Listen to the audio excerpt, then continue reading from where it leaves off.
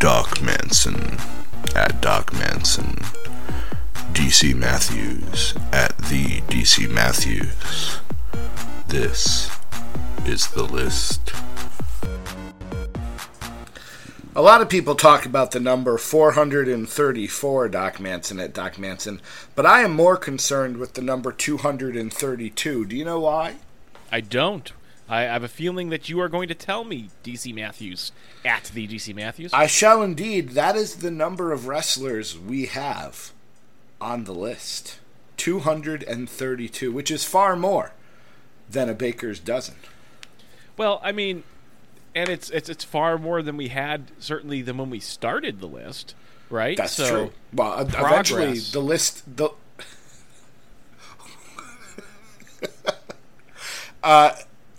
Doc Manson has on his pointer finger of what I believe is his right hand one of those little rubber monsters that you could get at the arcade if you played skee-ball well enough.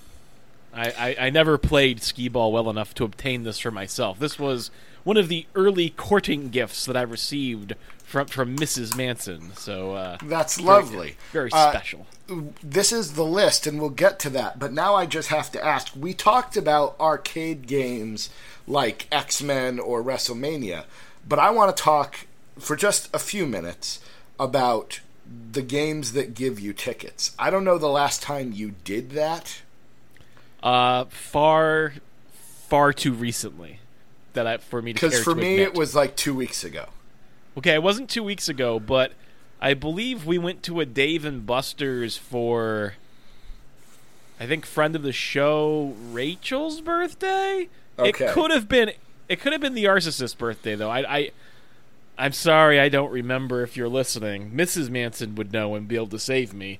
But we went to Dave & Buster's, and they have some sort of game there where you put in a quarter and or a token, or I think it's a quarter that you put in, but it drops a token or something, and it's on one of those platforms where there's these moving, pushing things, and you're trying to get it to push the tokens off the ledge, and that fed you tickets, I think, so that you could then go spend in their gift shop.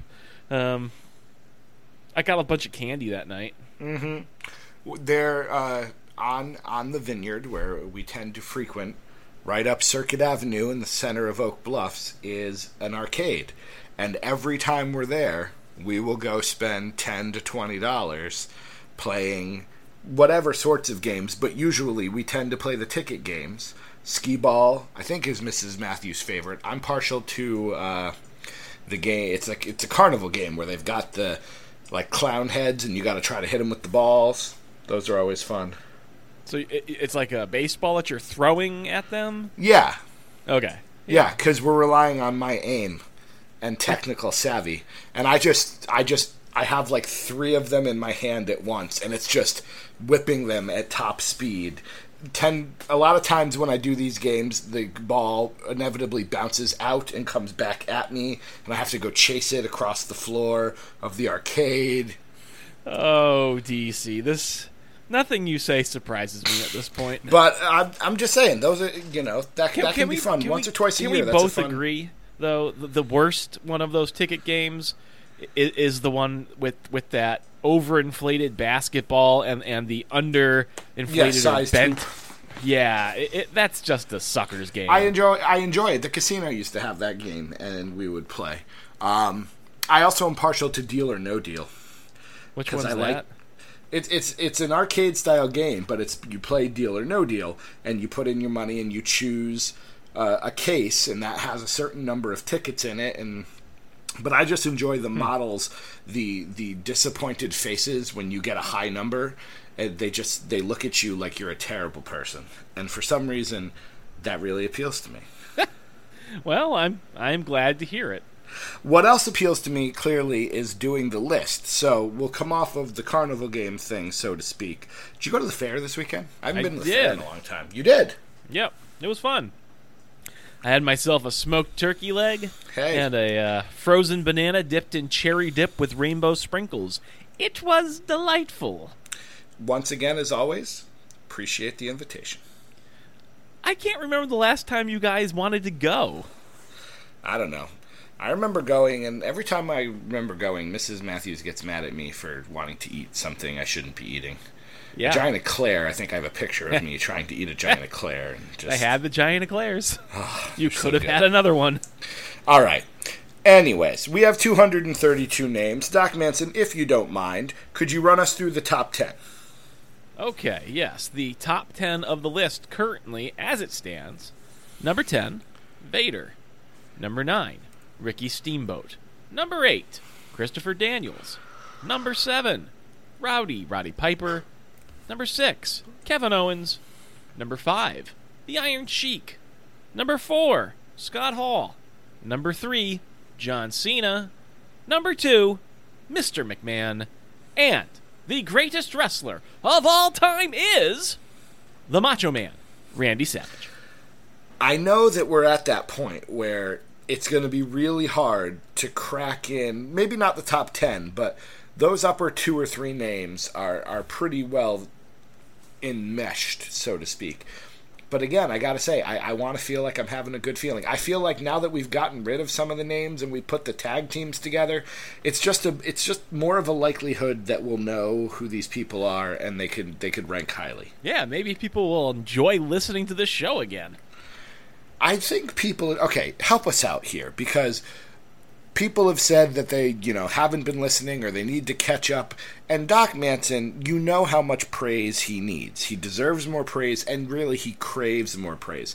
So if you say you're not listening to the show anymore, he's really going to stop wanting to record. You'll notice it's been a week or so since we've had one of these. I mean, I will say on record, I directly blame Mitchell Monroe for saying that he was several weeks behind.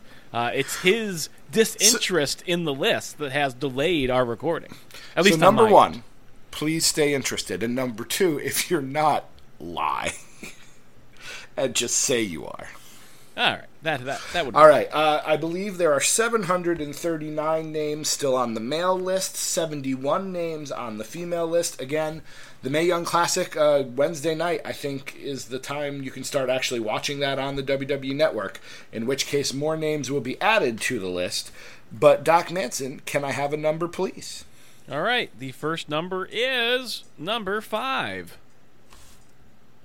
Really? Really, really. Okay. Number 5 is Bad Luck Fale. Okay. Why don't you tell me a little bit about this bad luck fellow? Bad Luck Fale is... Do you remember Mr. Hughes? No. Big guy, wore a dress shirt and tie to the ring, had like the wraparound sunglasses. You don't remember Bad Luck Fale? No, you don't. You don't know who that is. You don't remember Mr. Hughes? Not offhand. Okay. Bad Luck Fale seems to me to be the enforcer of the Bullet Club. He is a large guy. His nickname is the Underboss. He kind of has this mafioso-style character as far as I can tell. But he's been in the Bullet Club for going on 5 years. He's, like I said, he's not one of the big stars of the Bullet Club, but he's kind of the enforcer. He's like their Virgil, because Vincent was part of the NWO. If Virgil was really good and like big, intimidating, and talented. So, would a better comparison be he is the Arn Anderson of the Bullet Club? He's not as technically sound. He is that kind of enforcer role, though. He's their bodyguard, and there's not a lot of... I will say, I've seen the name before. I don't think I've ever seen this gentleman wrestle, but I've seen the name enough that I thought it was Bad Luck Fale. But apparently it's Fale, I've now learned. But yeah, I mean, in terms of how technically sound he is, how he performs in the ring, I'm relying on you, DC, to let me know where you think he falls on the list. Well, let's see. He is Tongan. He's part. I don't know if it's adoptive or not, but he is part of the Haku dynasty, which is always going to mean something to me. again, clearly not. Who's at number 50? Right now, 50 is Tito Santana. Not in the top 50. Does he have a tattoo on the top of his head? I don't think so, but I could be wrong. I'm just scrolling through pictures here, and it might not be him in this Bing image search, but oh, you know, it might be. He him. might. Mm. He might. He might have like almost it looks like a mohawk kind of tattoo on his head. All right. I mean, I like that underboss design. I think that's kind of a neat little logo on his T-shirt there. With So the yeah, boss look at it. upside down. 75 is Funaki. I don't even think I can put him in that. So, number I one, put him below the Rosie line. Okay. All right. I like where this is going.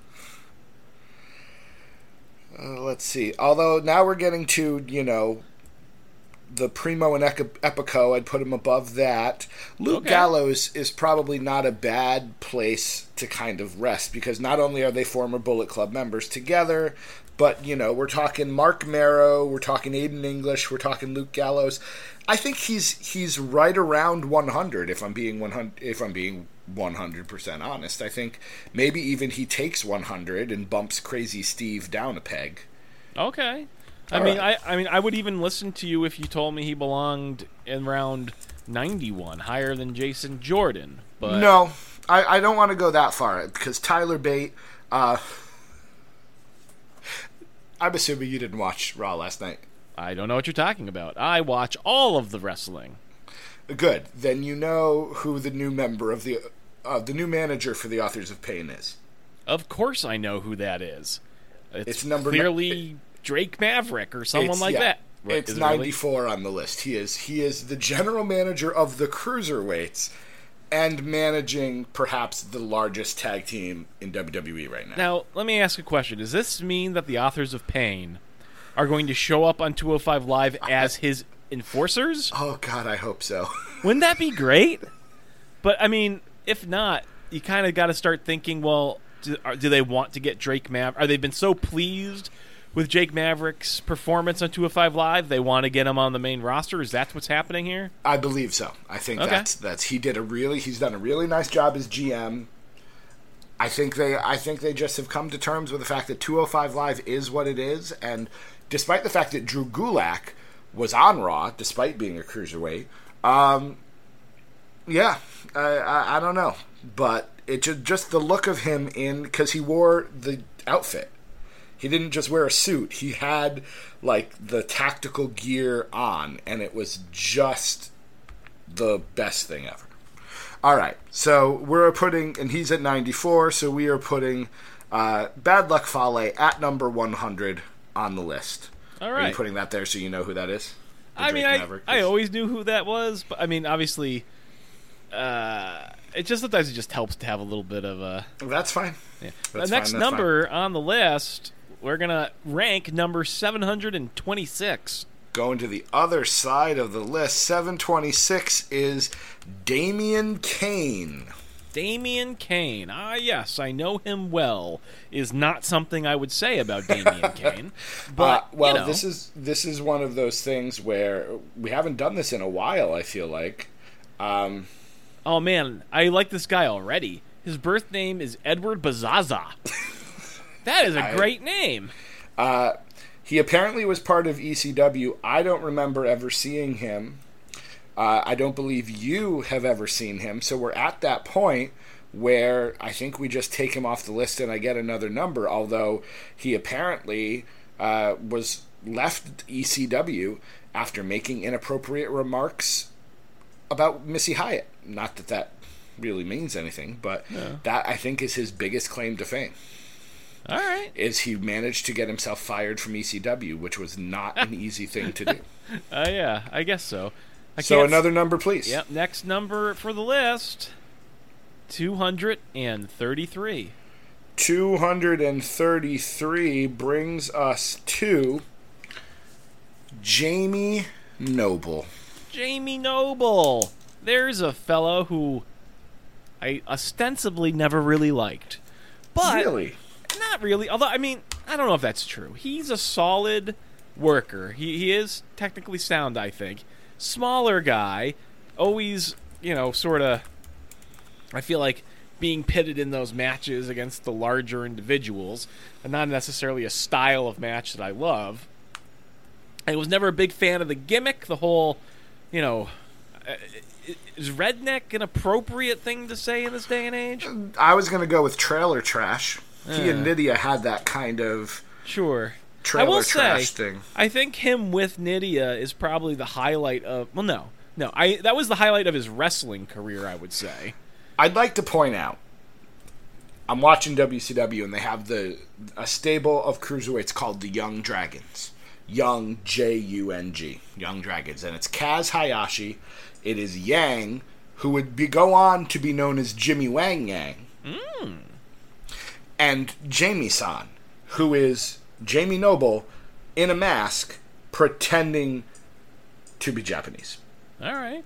Well, I mean, the most positive thing I can say about Jamie Noble personally is J&J Security was quite a hoot. It was fantastic. Joey Mercury, Jamie Noble. They were the security act for who? That was for the Authority. Rollins.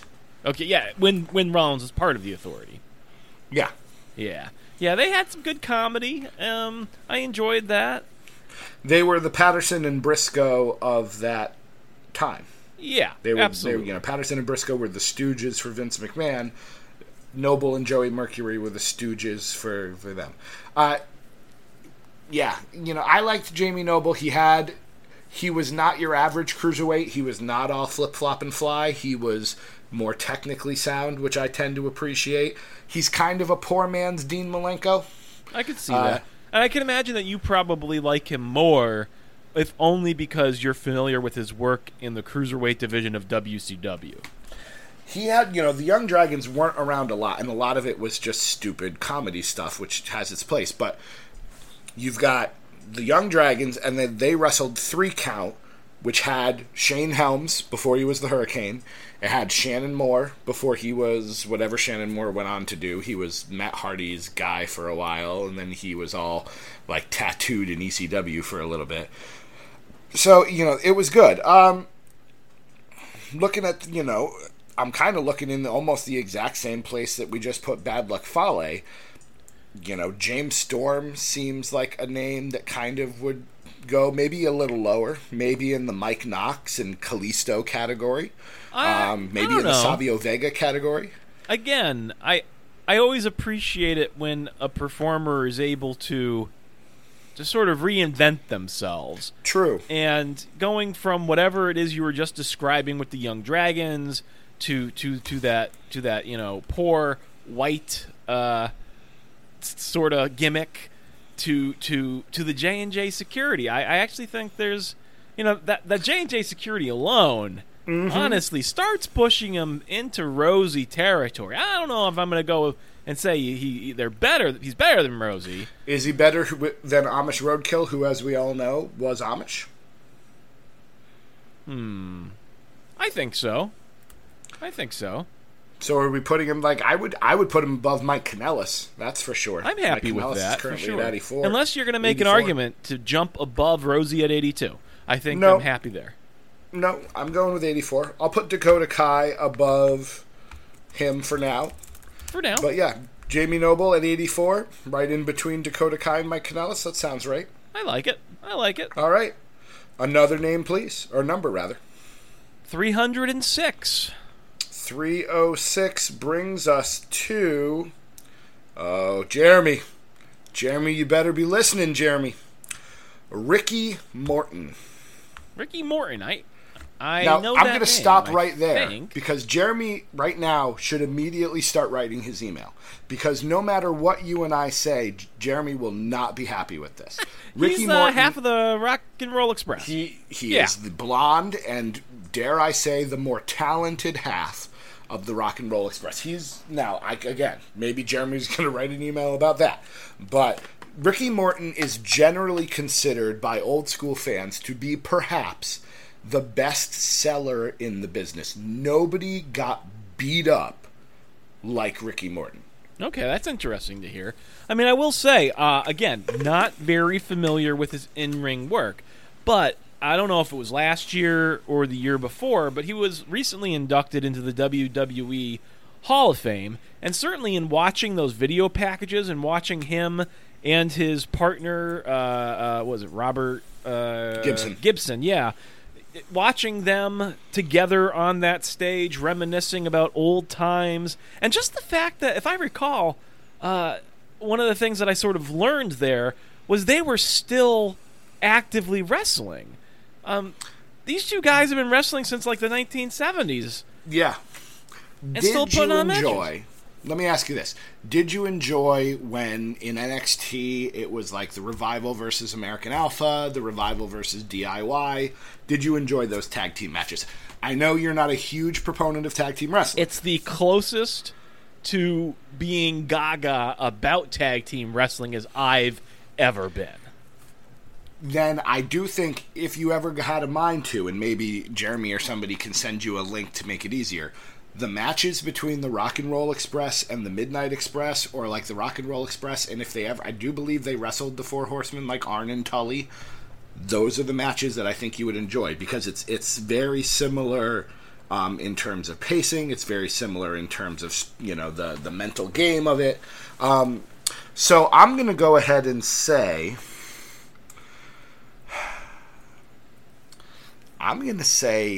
Ricky Morton should be in the lower part of the top 50. That's okay. I'm definitely better than with our you. truth. Better than our truth. Maybe on par with Tito Santana. And again, Jeremy's going to email because there's names like Billy Gunn, Fandango, Junkyard Dog. I would guess Jeremy would put Ricky Morton above some of those names.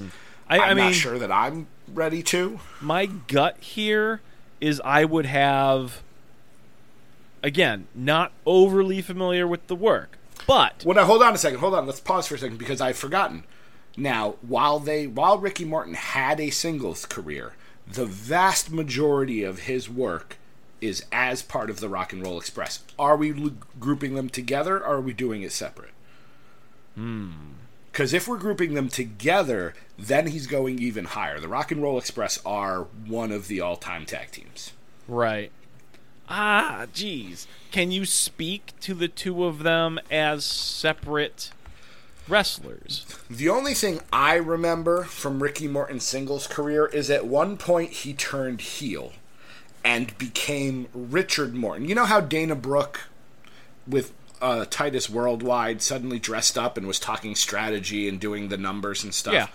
That is a play on the York Foundation, which is Marlena before she became Marlena. And Ricky Morton became Richard Morton. Terry Taylor became Terrence Taylor.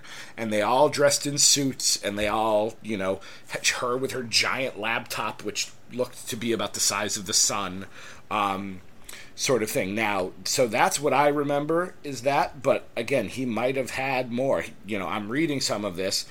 He clearly has held many singles titles in all manner of independent promotions. In terms of the NWA, he won the junior heavyweight title, multiple tag team champion. I mean, I'm honestly very just impressed with the longevity of the careers here. I know it doesn't really help answer the question, are we going to rank them separate or together? But I would say together. And again, you know, he was a USWA champion, which is kind of one of those, like a Memphis championship thing. But a lot of his stuff is beforehand. But yeah, when did he make his debut? He made his debut in 78 and had a match in 2018, I'm pretty sure. Okay, so if we're going to rank them together, how high are you thinking? Because, I mean, I'm looking at Greg Valentine at number 22, and certainly while he's a great name, I don't know whether or not... No, I'd put him... I think you've got it right, because above that is Bam Bam and Mae Young, and I don't know that I'd go that far.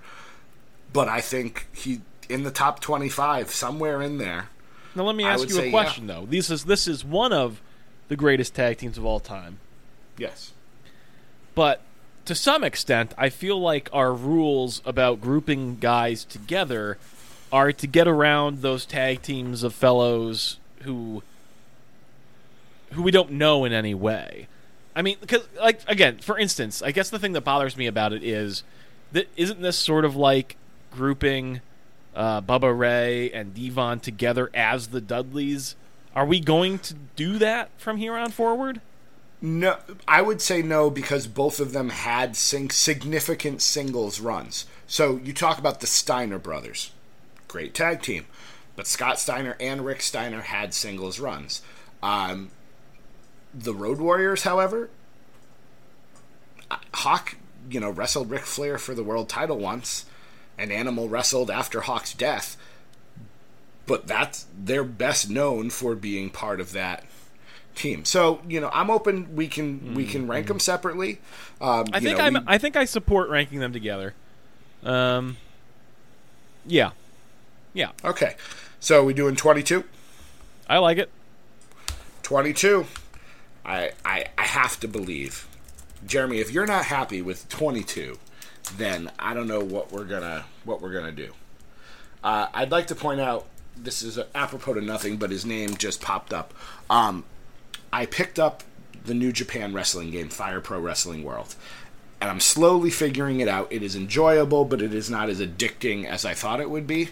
However, I did download a created Heidenreich to be in the game. You are fantastic. Thank you. You need to get him a Snitsky. Oh, I gotta write that down. I forgot about Snitsky. I have Waylon Mercy. There you go. So the next number to be ranked upon the list is number 368. 368 brings us to Ezekiel Jackson, otherwise known as Big Rick. Big Rick. Yes.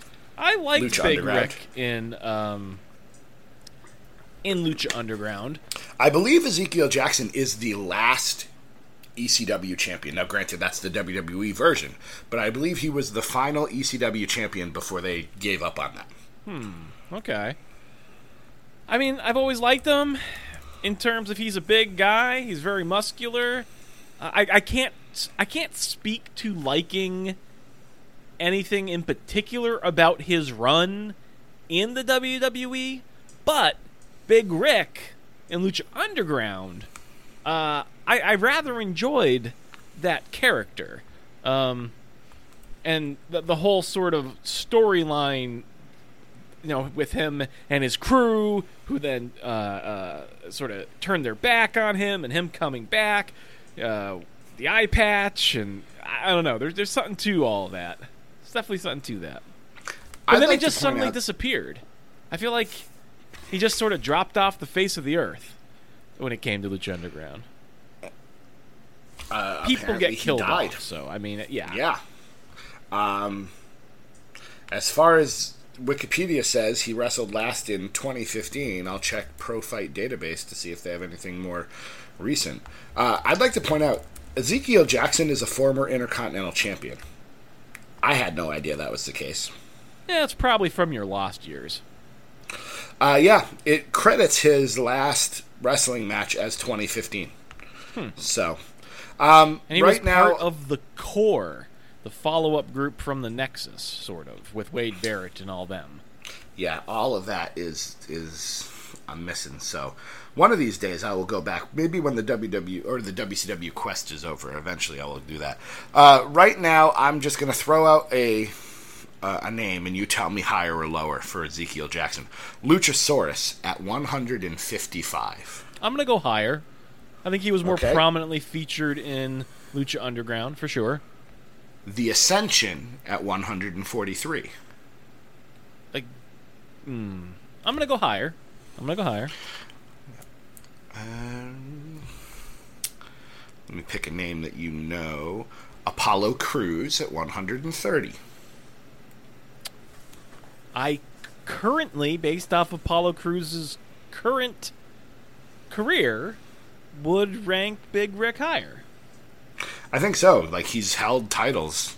Let's go with, we didn't mention him before, but let's mention him again. Kalisto at 114. I think we're starting to get to the ballpark here. So, Kalisto's at 114. The Authors of Pain are at 118. The War Raiders are at 121. I could see... This is going to sound strange, but I feel as though Titus World Slide has seen better success in some ways than Ezekiel Jackson. What about Curtis Axel at 126? Former Raw Tag Team Champion Curtis Axel. I mean, I would have said Ezekiel was above Curtis Axel, but the recent run as champions as part of the B team, I think... B team, go, go. I mean, I'm looking at that 127 mark between Curtis Axel and Sin Cara. All right, I think that's fair. I like it's that. Probably a good... 127, Ezekiel Jackson, otherwise known, and I'll put that in there, as Big Rick. I am trusting you to just tell me when to switch to the women's list, otherwise I am happy to continue. So a number of any kind, please. Well, just so happens I was planning to switch to the women's list this very round, and the number is 56. 56 brings us to Naomi. I'm amazing. I'm amazing. I'm amazing. I hate that theme song. It does nothing for me. I don't like the bring it to the floor. I don't like the dancing. I don't like the neon. I don't like the black lights. I don't like... Every time I try to think of that song, I go do-lit-do, do-lit-do. Now that said, I don't dislike Naomi herself. I don't like the shtick that she has, the whole glow thing. I'm not a big fan of that. But I think she's actually a serviceable wrestler. And, again, you want to talk about people sort of reinventing themselves. This is not a wrestling act, of course, but I really enjoyed the Funkadactyls when they were teamed up with Titus. No, not Titus. What was his name? His name is... Brodus Clay. Brodus Clay. His name is Tyrus, I believe, now, which is why I said what I said. But yeah, Brodus Clay. I love the Funkadactyls. Me and Mrs. Manson, we used to always love that butt-to-butt-to-butt-to-butt move that they did. It was fun. It was just good fun. And, I will say, again, I'm not a big fan of her moveset as a wrestler now. I don't like those kicks that she does. That's the one move I don't like. Everything else, I'm like, you know what? She's not bad. Yeah. Like, even the rear view, I'm like, okay. Yeah. I'm not a huge fan of the rear view, but it's not any more offensive than Asuka's hip checks. Like, it's not. Yeah. But, yeah, it's those kicks, I think, that really... they just never look like they connect. Never. And it always just looks like if the person getting kicked would just take one step back. It's not like she's hitting with such force or she's hitting them in the head. Like, there's no reason for them to be stunned and just continue taking those kicks while she's just clearly getting gassed, losing all of her breath. I don't know. There's just something about that really ruins the match immersion for me about that move. Having said that, while it's recent, she won the very first women's battle royal at WrestleMania. That's a big deal. Yeah. She's a 2-time SmackDown Women's Champion. So didn't she win the championship at WrestleMania? Yeah. Yeah. Yeah, she's got a... So, let's go with a name that I know is near and dear to your heart. How does Naomi compare to Christy Hemme? If I'm being honest, I think we have to rank Naomi above Christy Hemme. Do we rank her above Molly Holly? Well, now we're getting into questionable territory. The answer is probably yes. Ultimately, I don't know whether or not Molly Holly... Well, think about it. Molly Holly, was she a women's champion? I think she probably was, but... And she was Cruiserweight champion. Well, was she? No, Hardcore champion. Hardcore champion. Okay. She is a 1-time Hardcore champion and a 2-time Women's champion. And she just wrestled in the Chikara King of Trios tournament. Look, all I'm going to say is Naomi won the Women's Championship at WrestleMania. Molly Holly had her head shaved. All I'm saying is right now, below Molly Holly but above Christy Hemme, we have Fandango at 46 and Billy Gunn at 47. And if you don't think she belongs between the dancing guy and the ass man, you are incorrect. It's perfect. That is exactly where she should go. That's the most convincing argument I've ever heard. Thank you. By all She's means. at 47. 47. Again, I think she is a good talent. And hey, if somebody would like to rank her higher, they can email podcast@DDT Wrestling and plead their case, because at some point in the nearish future, we will do another reconciliation show. But right now, she's above Christy Hemme, she's below Molly Holly, she's a little below Natalya, a little below Jacqueline, but she's above Emma. That makes sense to me. Yeah. She's above, Tori Wilson, Maria Kanellis, Tessa Blanchard. Like, I think that's... Like I said, I could see an argument for her to be a bit higher on this list. Like, ultimately, like, Natalya, I love Natalya.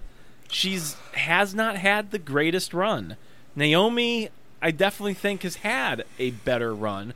But to me, it's longevity. But I like Natalya more. So, I mean, it's... Yeah, and to me, it's longevity. Like, Naomi's had a decent career, but Natalya's been around at least a decade. Molly Holly was around for a very long time between WCW and WWFE. So, all right. Our next number from the male talent pool is 189. 189 brings us to Mark Lewin. Mark Lewin. Yes, Mark Lewin. That guy who doesn't even have a photo on Wikipedia. Yeah. DC. He was also known as the Purple Haze. Are we going to rank this fellow, or? No. Okay. But the only reason I'm talking about him is, when I was a kid, there was a book that I had that I read 10 times that was called I Was a Teenage Professional Wrestler. And it was written by Mark Lewin's brother, Ted Lewin.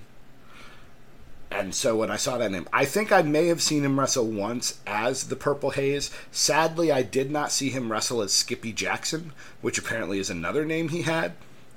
But I can't remember it. So no, we're not going to rank him, but I just wanted to mention. He was trained by John Horton. Any relation? To Tim Horton? Yeah. I don't know. Another number, please. Okay. The next number is 470. 470. C.J. Parker, otherwise known as Juice Robinson. Okay, here's a fellow whom I never liked. I like him way more in New Japan than I did in NXT. Well, I haven't seen him in New Japan, but I saw him in NXT, and let's see, isn't he the guy who broke Kevin Owens' nose in like his first match? Yes.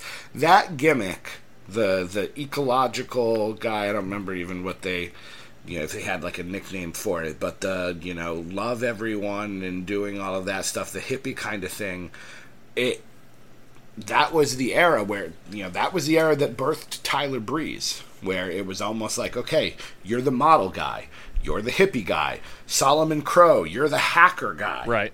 And so, it made sense, and it just wasn't working for him. But he went to New Japan. I give him a lot of credit because he went to New Japan, went like kind of into the dojo sort of thing for them, and was almost like a young boy. Like, he literally was one of the guys who sat at ringside and like put towels over the wrestlers after the match was over and like helped ice them down and stuff. So, he did it right when it comes to Japan. That's how you're supposed to do it. And he is currently the IWGP United States champion. So it sounds like he's making a bit of a career for himself. But at the same time, he is. I mean, I will say, again, going back, this is just NXT talking. But when you talk about Sure. guys like Tyler Breeze, when you talk about guys like Ty Dillinger, Yep. I like CJ Parker less. Oh, yeah. But that said, certainly both of those examples I just mentioned, they've been brought up to the main roster in WWE, and their stock has done nothing but plummet. Meanwhile, old CJ, now Juice, is making a name for himself. So that's got to be worth something, right? And I'm willing to rank him lower, but he's one of those guys who I'm going to be watching at our next reconciliation, because if he's still IWGP United States champion, if he's done, if he's had some good matches in New Japan, he's going to go up, But right now, while Apollo Crews has not held a WWE or NXT title, I'm happy to put him above CJ Parker. I'm looking at Crime Time, 143. Above Kurt Hawkins, above the Ascension, but not very much higher than them. But okay, could go up. Sure. Okay. So, Juice, Robinson, a.k.a. CJ Parker. Juice. Hey, if you can get over with a name like Juice, good for you. 435. 435 brings us to Al Snow. Yes. Okay, quick question. Yes. Are we ranking head separate from Al Snow? No. Okay. They're ranked as a tag team. All right. In which case, we are going to the top of the list. I love me some Al Snow, and it's less to. Thank you for saying it that way. Why? That you love you some Al Snow, as opposed to whatever else you might love. I'd like to point out that his finisher for a long time was known as either the Snowplow, or then he went to ECW, the Snow Job. The thing that I love most about Al Snow has really almost nothing to do with Al Snow, and everything to do with how he is portrayed and treated throughout all of Mick Foley's biographies. Yes. He becomes this larger-than-life character, and I'd like to believe that Al Snow is exactly the way that Mick Foley describes him. Yeah. And it certainly seems like it would be the case, just... I love that Mick Foley takes credit for the head. Yep. He said that was his idea, but he freely admits that Al Snow came up with the sock. There you go. Yeah, Al Snow, I don't know that if he held any titles in WWE. I remember when he was Avatar, and he was like a masked, again, like Savio Vega was Quang. You're going to think I'm crazy. Sorry to cut you off. You're going to think I'm crazy. But for me, Al Snow is something like the equivalent. It's sort of like that comedy equivalent of a Dean Malenko. Like, I know it sounds ridiculous. He is the Russell Silly Dean Malenko? Is that what you're saying? I think so. Under the radar. I'd like to point out, I said I don't know that he ever held the title. He is a European champion, a tag team champion, and a 6-time hardcore champion. Amazing. And that's the thing. I like the hardcore style of wrestling. I love the head gimmick. I've even seen him more recently. I think he did a stint in TNA where he was acting as a manager, and that's nothing to write home about necessarily, but he's still out there. He's still doing his thing. Maybe like that Lance Storm 41, Dean Malenko 38. Like I honestly would be comfortable somewhere in there for Mr. I was going to start with Tatanka at 56 and thought I was doing really well by being that high. 56 you're going, is not that far below where I am. I'm not disagreeing with you. I just want it to be said on air. You're saying Al Snow is better than Tito Santana. Al Snow is better than Brian Pillman. Al Snow is better than Big E. Okay. Maybe we're getting a little crazy. You want to put him at 42 above Tajiri. Or I'll even say above Lance Storm. Because Lance Storm, I love Lance Storm, but he is somewhat one note. Yes. Al Snow was a good wrestler on top of, and nobody on this list has ever been the victim of a penis suplex before. Maybe Joey Ryan has. Probably. Do you remember that story from the Mankind book? Oh, Hardcore Holly. I'll even say, I'll put him at 40 above Rick Martel, if you would like. You draw the line at Abyss? No. I'd go above Abyss. I draw the line to Dean Malenko, who was also one note, I'll grant you. I will grant you Dean Malenko because he is a phenomenal technical wrestler. But, again, I think that character work of Al Snow is a good companion with Dean Malenko. And I'll say this. One of the things that I have noticed is that because we have so few women on the list, they tend to be lumped together. I am willing to put Al Snow at 37 just so Jacqueline and Natalya aren't right next to each other. I'm starting to... I like where you're going with that, but I'm not sure I can... he is one note. I have difficulty saying Al Snow is better than Dean Malenko. That's really where I get stuck. But... Dean Malenko is one of the best in-ring competitors I have ever seen. And his best character work was dressing in a luchador costume and then pulling off the mask to wrestle Chris Jericho for the Cruiserweight title. That was the extent, or maybe it was the TV title. That is the extent of his character work that I can remember. Because all the other stuff I saw him do wasn't very good. Yeah. Al Snow can wrestle, has the career longevity, has a gimmick that broke through to the point. Now, granted, Paul Heyman will admit they went out and bought mannequin heads and gave them to the crowd. But that is an iconic image of them doing like the blacklight stuff and everyone banging the mannequin heads. I like it. 37. All right. Al Snow. Would you have believed that Al Snow would be in the top 50? Yes, because I know who I'm talking to. Yeah, fair enough. Fair enough. I know that this is our list, so guys like Al Snow are going to do very well on this list. 186 is the next number. 186. Milano Collection AT. I'm not even going to look that up on Wikipedia. Let's see. I am. Just because that name is there. Japanese wrestler.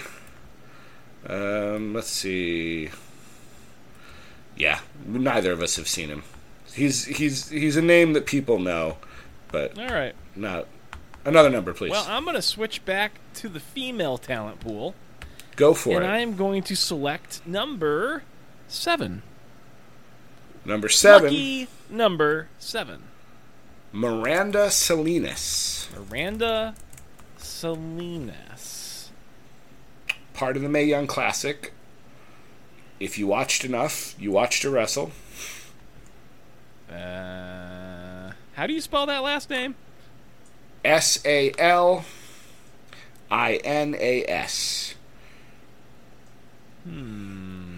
She was a Rosebud. She wrestled Rhea Ripley in the first round and lost. So I know we watched Rhea Ripley but again, if you can't remember her, I don't want to put her on the list just based on the fact that she's been on our television screen. Yeah. Sorry, Miranda.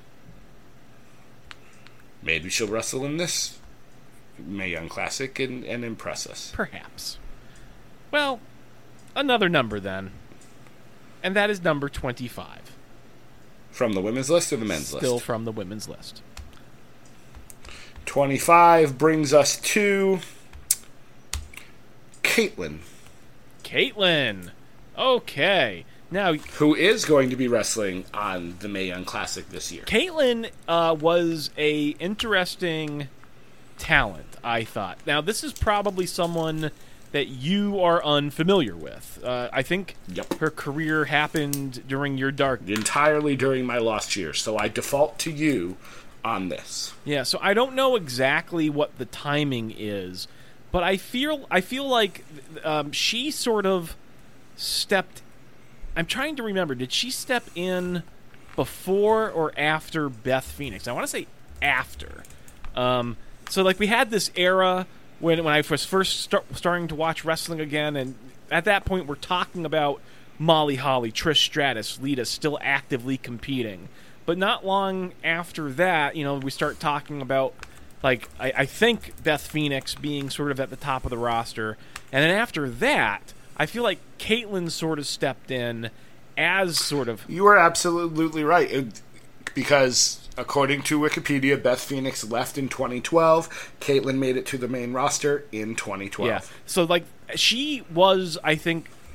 So, in some ways, she was the transitional... person. She was not the transitional. She was the de facto leader of the women's division, I would say, at that time. She sort of stepped into that Trish Stratus-like role, that Beth Phoenix-type role. And, she was a bodybuilder, so she was not only athletic, but very strong, capable of quite a bit of sort of more powerful moves than others. She stood out at a time when divas were taking over. So she was a little bit less, I think, I don't mean this in a negative way, but less massive than Beth Phoenix, but still one of those sort of power type characters. If there's one thing that I can say about Kaitlyn that is negative, is that I feel like her time in WWE was short. I don't think she was there longer than 2 years, 3 years maybe. It was not a long run. But she was technically sound. She really did lead that division, I think, for the time that she was there. I kind of view her... She was almost like a prototype AJ, because I think that's probably who sort of stepped in after Kaitlyn was gone, sort of at the top there. So would you say, everything you're saying makes it sound like she was a vital member of the women's roster, if not a cornerstone of the women's roster for a brief period of I would time. say the 2 years she was there, she was a cornerstone. Absolutely. Okay, so I'm assuming Sarah Logan at 99, we're going high. I would have to say so. And again, Kaitlyn is returning for the Mae Young Classic this year, so that should be interesting. Are we going higher than Candice LeRae at 79? Personally, I think so.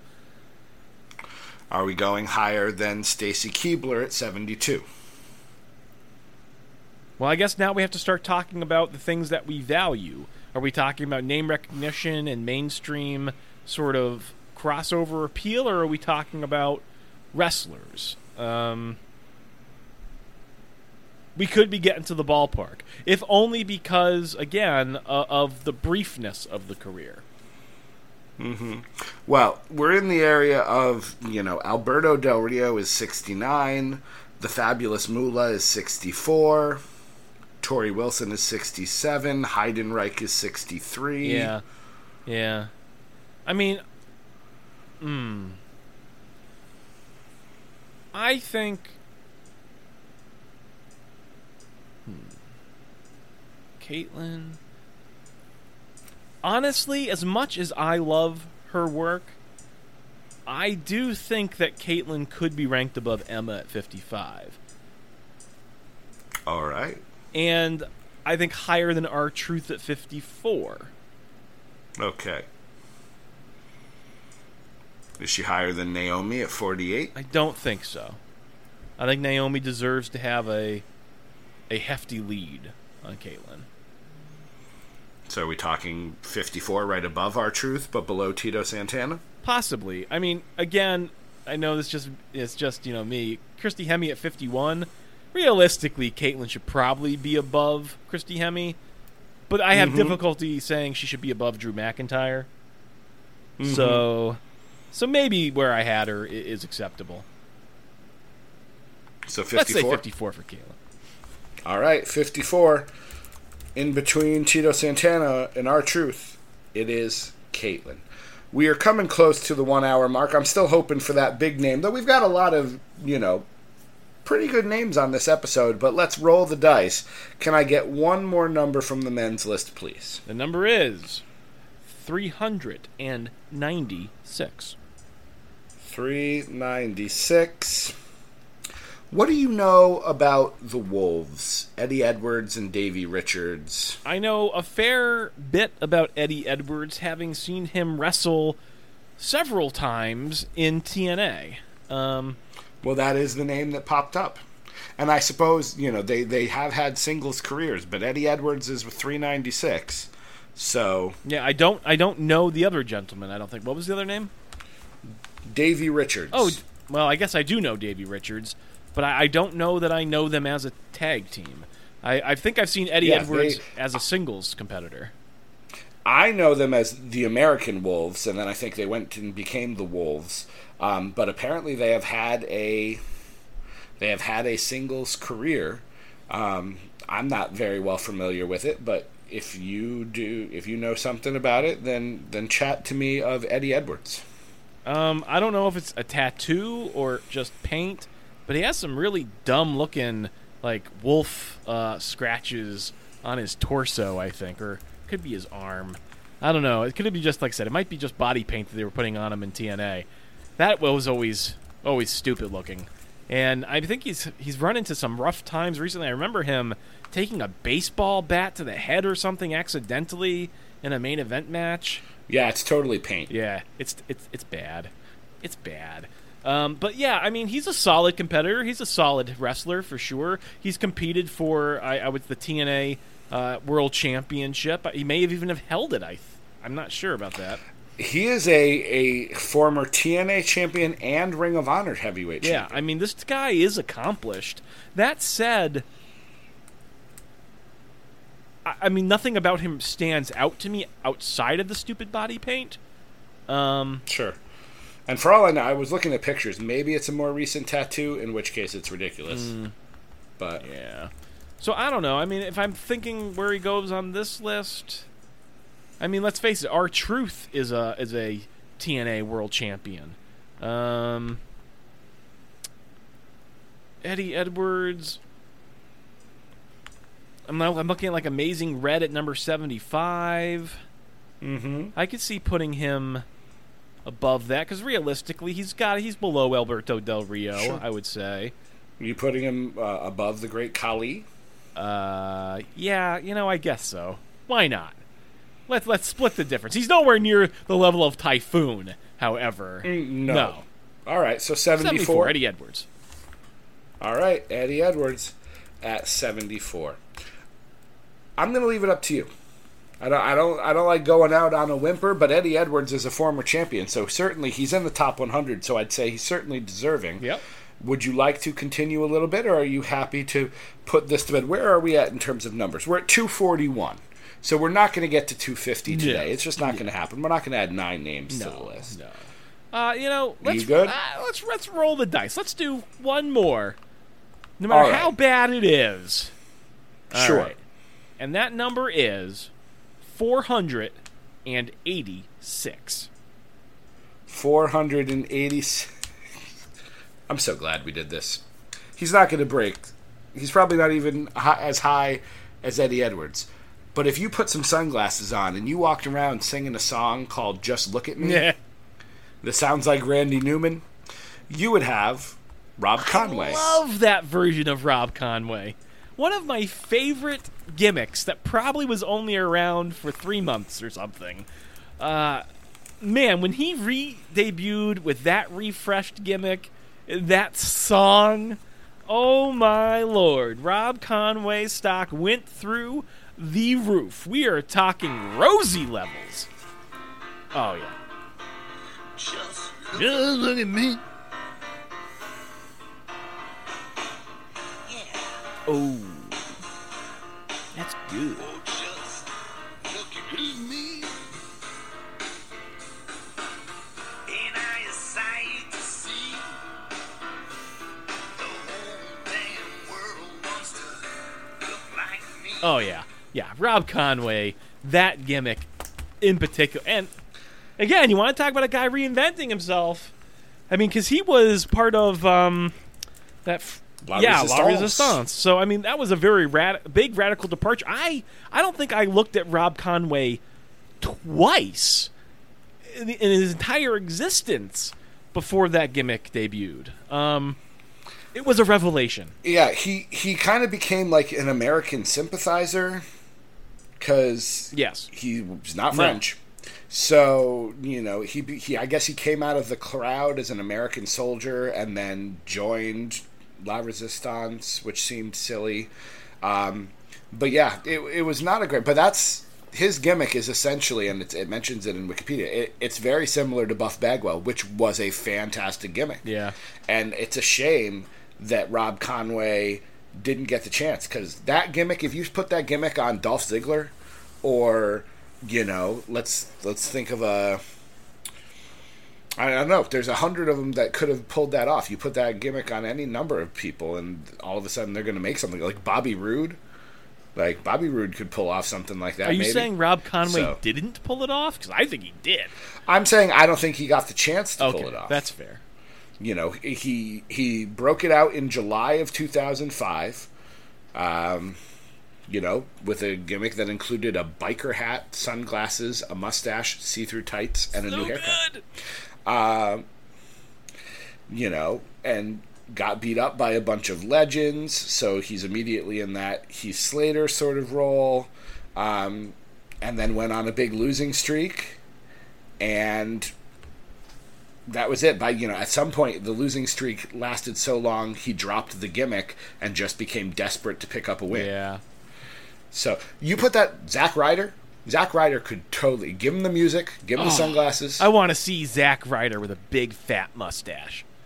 Oh my God, I didn't know I wanted to see that before right now, but I want to see that now. Yeah. So, you know, it is a shame. He went on to be an NWA heavyweight champion. Okay, so I'm looking at the list, You know. and La Resistance is at 140. He's got to be higher. I think so. I'm looking, I don't think considerably higher, but I think Rob Conway could easily be above Silas Young at 136. Okay. I like Silas Young, but I'll give Strength you that. of the gimmick? I would say I would put him above, even because this is our Yes. list. I'd put him above Ezekiel Jackson. I mean, I would too. I can't name an Ezekiel Jackson theme song. I didn't know Ezekiel Jackson. Ezekiel Jackson, not super memorable. Rob Conway, very memorable.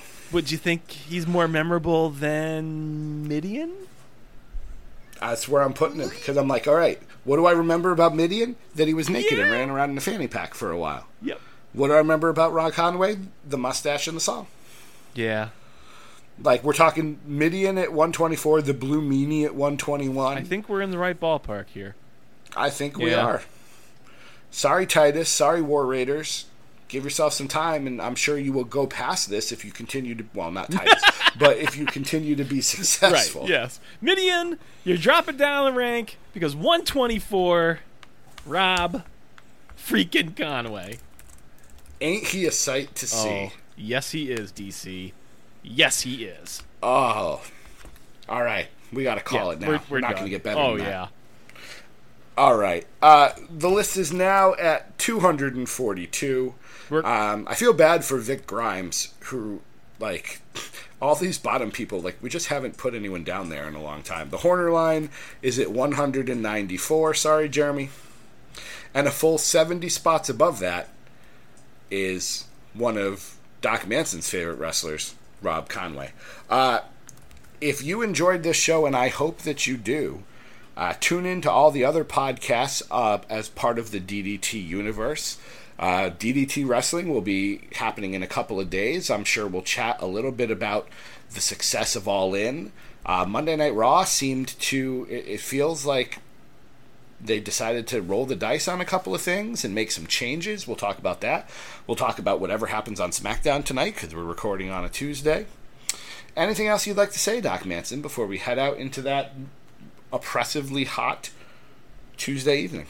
Once again, to listen to all those shows, it's ddtpod.com. Send us an email if you'd like to argue, to put Rob Conway much, much higher on this list. You can send that email to podcast@ddtwrestling.com. And if you enjoyed this show, and how could you, head on over to patreon.com/DDT Wrestling to help financially support DC Matthews and myself, Doc Manson. With our shows. Yeah, yeah. With our shows. I thought that without saying DC. Of course. He is Doc Manson at Doc Manson. I am DC Matthews at the DC Matthews. Randy Savage is the greatest wrestler of all time, but it doesn't really matter. Damn world wants to